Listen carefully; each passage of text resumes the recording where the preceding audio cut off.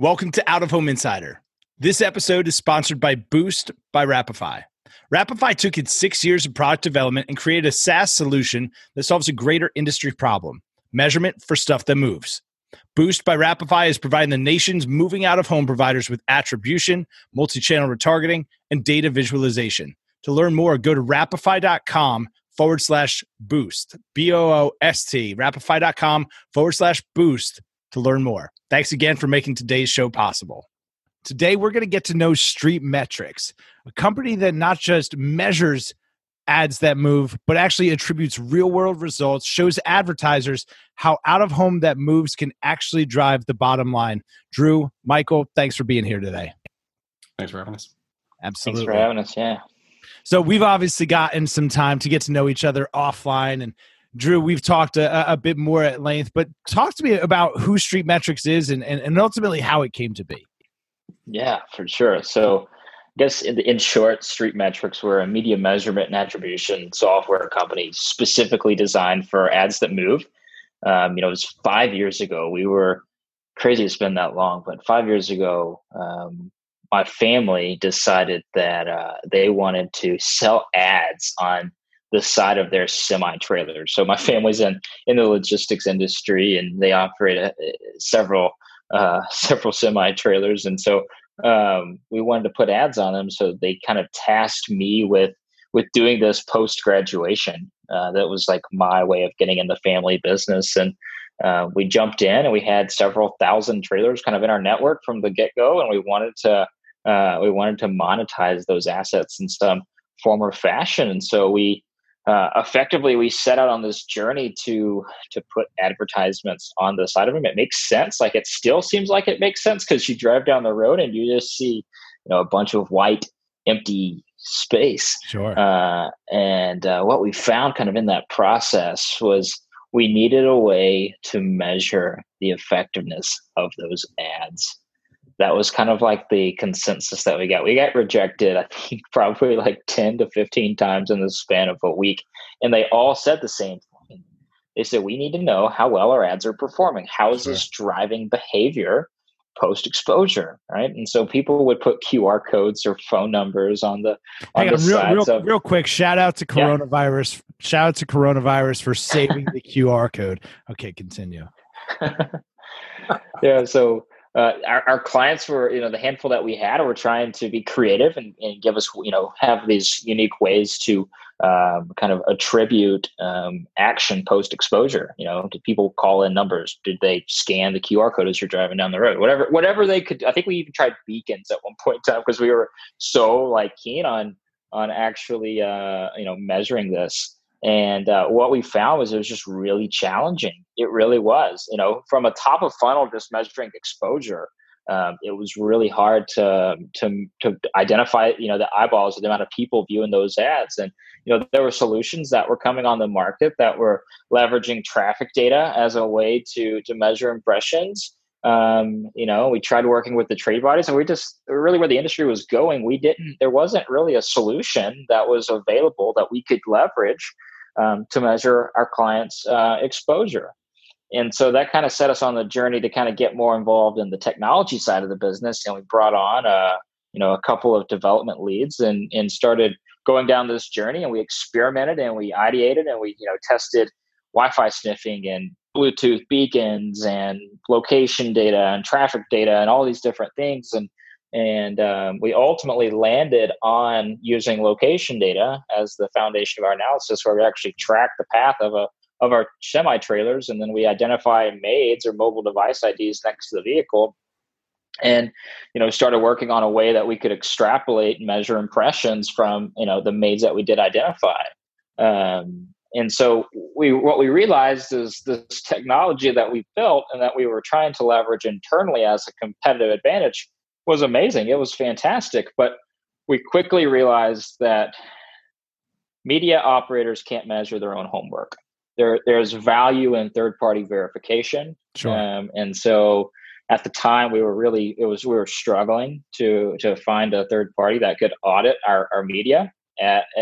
Because it was dynamic and it was always moving and going into different markets, but it was also really expensive, the options that we did find. And so we we actually made the decision that we would pivot the business entirely and stop selling ads on semi-trailers, and that we would focus exclusively on becoming a third-party media measurement company for ads that moved. And we wanted to see, are there other folks like us that are selling ads on vehicles that are having these same sort of problems?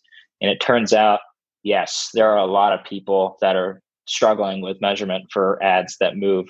And our original niche was like truck side semi trailers, but it was outside of that. We like the micromobility space, the scooters, the bikes, the autonomous vehicles that are starting to come out, right? Like eventually there's going to be ads on all of those. And there needs to be a way that they can be measured, because if they can't be measured, they can't be sold. And you can't extract all the value from that media. And so, that's how that's how we got started, and realized that kind of mobility as a whole was shifting. We're kind of at this inflection point, and you start to see ads on a rideshare, and it's kind of moved from vinyl wraps to these digital toppers, kind of what you may see on like taxis, and just kind of seeing the evolution of public transit and all these variety of various forms of mobility. It just really we saw a big opportunity for us to provide value to an industry that we believe was desperately needing something to measure this medium, where they could really compete against dollars, and they're not competing against out of home dollars, they're competing against digital dollars. And so when you're trying to build a savvy product, you really need tools that can justify the buy. And at StreetMetrics, I guess that's a long-winded way of saying that our entire technology, our entire, all of our time and resources are focused on building a suite of tools that allow media operators, specifically as it move. We want to build a suite of tools that allows them to really understand the value of their media in a way that has really never been seen before. And having seen the platform, I can certainly attest to that, and that the simplicity and the way that you deliver insight into a mobile out-of-home campaign, it's just like a Facebook Ads Manager. In fact, I think it's more user-friendly and the user experience, right? It's visually appealing. Michael, You're an industry veteran. You've seen, obviously, the industry continue to evolve. What needs to happen, do you think, for measurement to become standardized, adoption? Where do you think we are in seriously having a conversation around all agreeing to a similar set of standards? It's funny. I come from a world when I was running the Times Square division, right, for Spectacolor, later Clear Channel, where we were not measured. Right. We had nothing. Sure. Right? Didn't have to. And it was very tough. I mean, there were certainly marketers that believed in enough and took positions there, but it's infinitely easier when you can establish who's seeing an ad or who's being impressed. And my belief is that for us as a channel, an outdoor channel, to really compete with the other channels, two of which, mobile and digital, that have grown exponentially, while we've been doing what we've been doing for the past 15, 20 years, for us to catch up, we need to really hold ourselves to the highest standard we can. And if we have an opportunity to be measured, right, we should be measured. I always tell my kids, the low-hanging fruit, if you've got a piece of homework that you can hand in, right? You don't hand it in. What are you doing? That's the easiest grade. It's the gimme. Yeah, you got to do that one. So I think we want to be in that position, and we need to work collectively as an industry to really kind of establish things that work for all of us, establish measurement practices that work. There are different players. That's obviously the case. We know that that's the case. But ultimately, we're all trying to work together to do one thing, and that is to really prove out to the marketers and the agency world out there that we really are a visceral and effective medium. And we all know that. It's a question of really getting that out there. And so measurement's certainly one of those components. And results attribution is another one, one that I really lay a claim to, having really worked as hard as I have over the past, let's say, 6 years, to establish that outdoor really does allow for significant results. And we have to tell that story as loud as we can. Where do you think that conversation starts? If it starts anywhere, does it start at the national level with big enterprise brands? Does it start at the local level? And the reason that I ask is, in my own experience, I started to see some cool stories in Google Analytics, things that were really tangible and could demonstrate the value of out of home to an advertiser.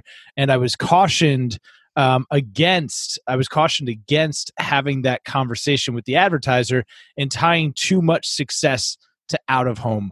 Is that a thought process? Is it a legacy mindset? Where does the change need to start with? I believe that is a legacy mindset. And I'll tell you why. I've had this conversation with people that have worked for me and then people who I sit across the table from. If we can't establish a benchmark, we can't establish a first step with the brands and agencies that we continue to talk to, whether it's national or local, doesn't matter. We have no place to go from there. We have to establish a benchmark in categories. Maybe it's for certain types of attribution methods, right? Whether it's driving in store, or driving online, app download, what have you, in order for us to have a place to start. Because then we got to figure out what's the right mix, what's the right share of voice, what's the right product to show how we can increase the effectiveness of results. I do believe that results ultimately, attribution ultimately, is what's going to help our channel, the outdoor channel, raise past the 4%. Yeah, absolutely. Drew, talk to me about the back end, the platform itself. You could have measured it any number of different ways, right? But you've chosen something that's got a really modern feel. What's the thought process there? Are you trying to appeal to a certain type of end user? Is it just the platform continuing to evolve? Yeah, I think there's two kind of nuggets in there, right? So I think that we wanted the platform to be really simple to use, but we also believe that the cadence of reporting was extremely important, and that's why all of our insights are updated effectively every 24 hours for every attribution study, every measurement study, everything is done right now, 24 hours. And we did that strategically because we felt like it helps with pacing. It helps with understanding how well you can basically have your thumb on the pulse of the campaign constantly. But to your previous point, we chose location data as the foundation of our analysis, particularly because it was dynamic. It was easily scalable. Grant, we're not going to have access to every single person, track all of them. There's just too many privacy and security issues there, but that would be creepy. We can't get a really good sample, right, of people that are seeing the ads. And so, some of the ancillary benefits that we're afforded is that we can see the dynamic changes in movement, right? So when COVID hit and the lockdowns took effect, and we've got our clients have ads that are operating in big cities. Well, we basically saw a cliff where we're not reporting any exposure. Wow. And now that traffic is starting to ramp back up, we can start to see the ebb and flow of people moving around. Right? And COVID was kind of it definitely highlighted it more so than others. But whenever your client's driving around MSG or Yankee Stadium in New York, how do you attribute that additional exposure to your media? Right? You want to take it into consideration. If you've got an ad at Coachella, right, we want to use the most up-to-date data that we have available. And the only data set that we really have available is either local sensors, which is really expensive to deploy and the accuracy is questionable. And second is location data, right? Location data is, majority of it, right, is sent either from is going to be sent from the SDK or or we're going to pull RTB data, and it's going to happen either in real time, or some of that data is going to be prolonged and sent over, some time window after it was actually reporting. And that gave us the ability to harness it in a really powerful way that really, allowed the clients, the advertisers, to understand how well their campaigns are doing, just in a cadence that they've never had access to before. It's not based on historical traffic data. As great as that data has been, it's not updated frequently. And the data that is updated frequently is a model. It's a guess, and so. Location data is a known, verifiable device that we've identified within the viewership, the visibility cone of our clients' media, and we believe that really is important and foundation. And by doing that, that is the gateway to understanding what a consumer did online. It is effectively the bridge between the physical and the digital world. And so at that junction, we can then start to help our clients understand more down the funnel metrics that they're used to receiving in other forms of media. And what is that? What's the feedback that you're getting from the client side? What is the demand for in terms of reporting? Yeah, well, I think we've been a little astonished at how many people are interested in a product like this. We thought it was fairly limited in the U.S. We thought the scope would just be like, we would work with, there's obviously your big four, right? You're in your moving Sure. media space, and then you've got a variety of other startups that are kind of coming into the space, leveraging rideshare and other forms of mobility. And it's all powerful. We were just betting on the future of mobility. That's really our big bet, and we've been surprised to see the amount of people that have reached out from Australia, from Dubai, UAE, Europe. It's honestly a little astonishing at how many people have shown interest in this product, because there isn't a tool that is designed to solve their problems. And so when you build a good product, which is like the core focus of us, like I'll tell you, like all day long, like I don't care if we have 10 customers. If those 10 customers are happy and we can deliver excellence for those 10 guys, we're happy, right? Like obviously when we want to grow, we want to scale, but we have to deliver, and we have to deliver at a high level continually for it to be worthwhile for us to kind of keep pushing forward in this journey. But yeah, it's been awesome just to see the amount of interest in folks that are all over the world, that we can hopefully serve one day. Yeah, it is cool to see the global out of home community and how these things cross pollinate. So obviously you're not responsible for the campaign, right? You're not doing the creative. You're not picking where the ads go. You're measuring. How do you define excellence in what you deliver in terms of results? Yeah, I mean, that goes all the way through the supply chain, right? So in terms of the research that we've put in for the last 4 or 5 years, right, into just understanding, distance and dwell time and how far are people from the ad, it goes down to, where do you get your data from? Transparency is also another core conviction. Why is that so important, the source of the data? Well, location data is a misnomer. There's a lot of folks that throw big numbers out and say they have the largest data set. And a lot of folks do. Like a lot of folks do have really quality data. There's no questioning of that. But the difference between leveraging SDK data versus RTB data, so SDK app data, RTB from the bidding systems, the granularity is very different, right? And so the insights that the accuracy rather, from those different data sets is very they're like in totally separate. They're playing in two different parks, and so it starts there, right? And then it goes into making sure we don't look at just waypoints. We go down to the path level and try to analyze where was the vehicle on the path. There's just a lot of small, seemingly like unimportant things that we did for building the technology that took us a lot longer to get to market, that we felt like we needed to master and we needed to deliver at a high level before we can scale it. I was having this conversation with several folks at Vector, at Intersection, and they were like, "You've been around for 4 years, and we're just now hearing of you." And I just looked at him and I said, "Guys, I'm not comfortable bringing a product to you that I can't stand behind 100%. And so if it took waiting 4 years to build a product that could deliver, at a high level for you, then that's what it takes. But when you get your opportunity, when you get your at bat, you need to be able to hit a home run. You don't need to be able to hit a single." So we wanted to make sure that whenever we could engage, that we could actually deliver. I think it's a great mindset, right? It's the old adage of we only get one chance to make a first impression. So I think that you made the right decisions for the right reasons. Michael, what do you think is the number one thing media owners are missing or miscalculating in terms of measurement and the importance of it?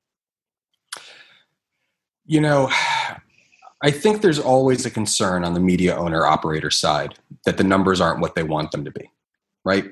That they're gauging numbers or impressions against their potential revenue that they can derive. And, you know, in my head, I understand where they're coming from, right? But at the end of the day, there's a whole nother way to look at that. And that if I can prove to you, or at least validate that I've impressed upon an actual individual, right? There's a power in that. And that's where we need to kind of start to think. It's kind of like the classic CNBC or any business network channel, right? Fewer viewers, but we know that there's a real good core group that you're reaching. Right. So you're going to pay more per CPM. Absolutely. Sure. Because I'm Xerox, right? I want to reach guys that are thinking about business all day long. For me, a network television spot may serve for a branding at some point, but it's really not going to help me all that much, right?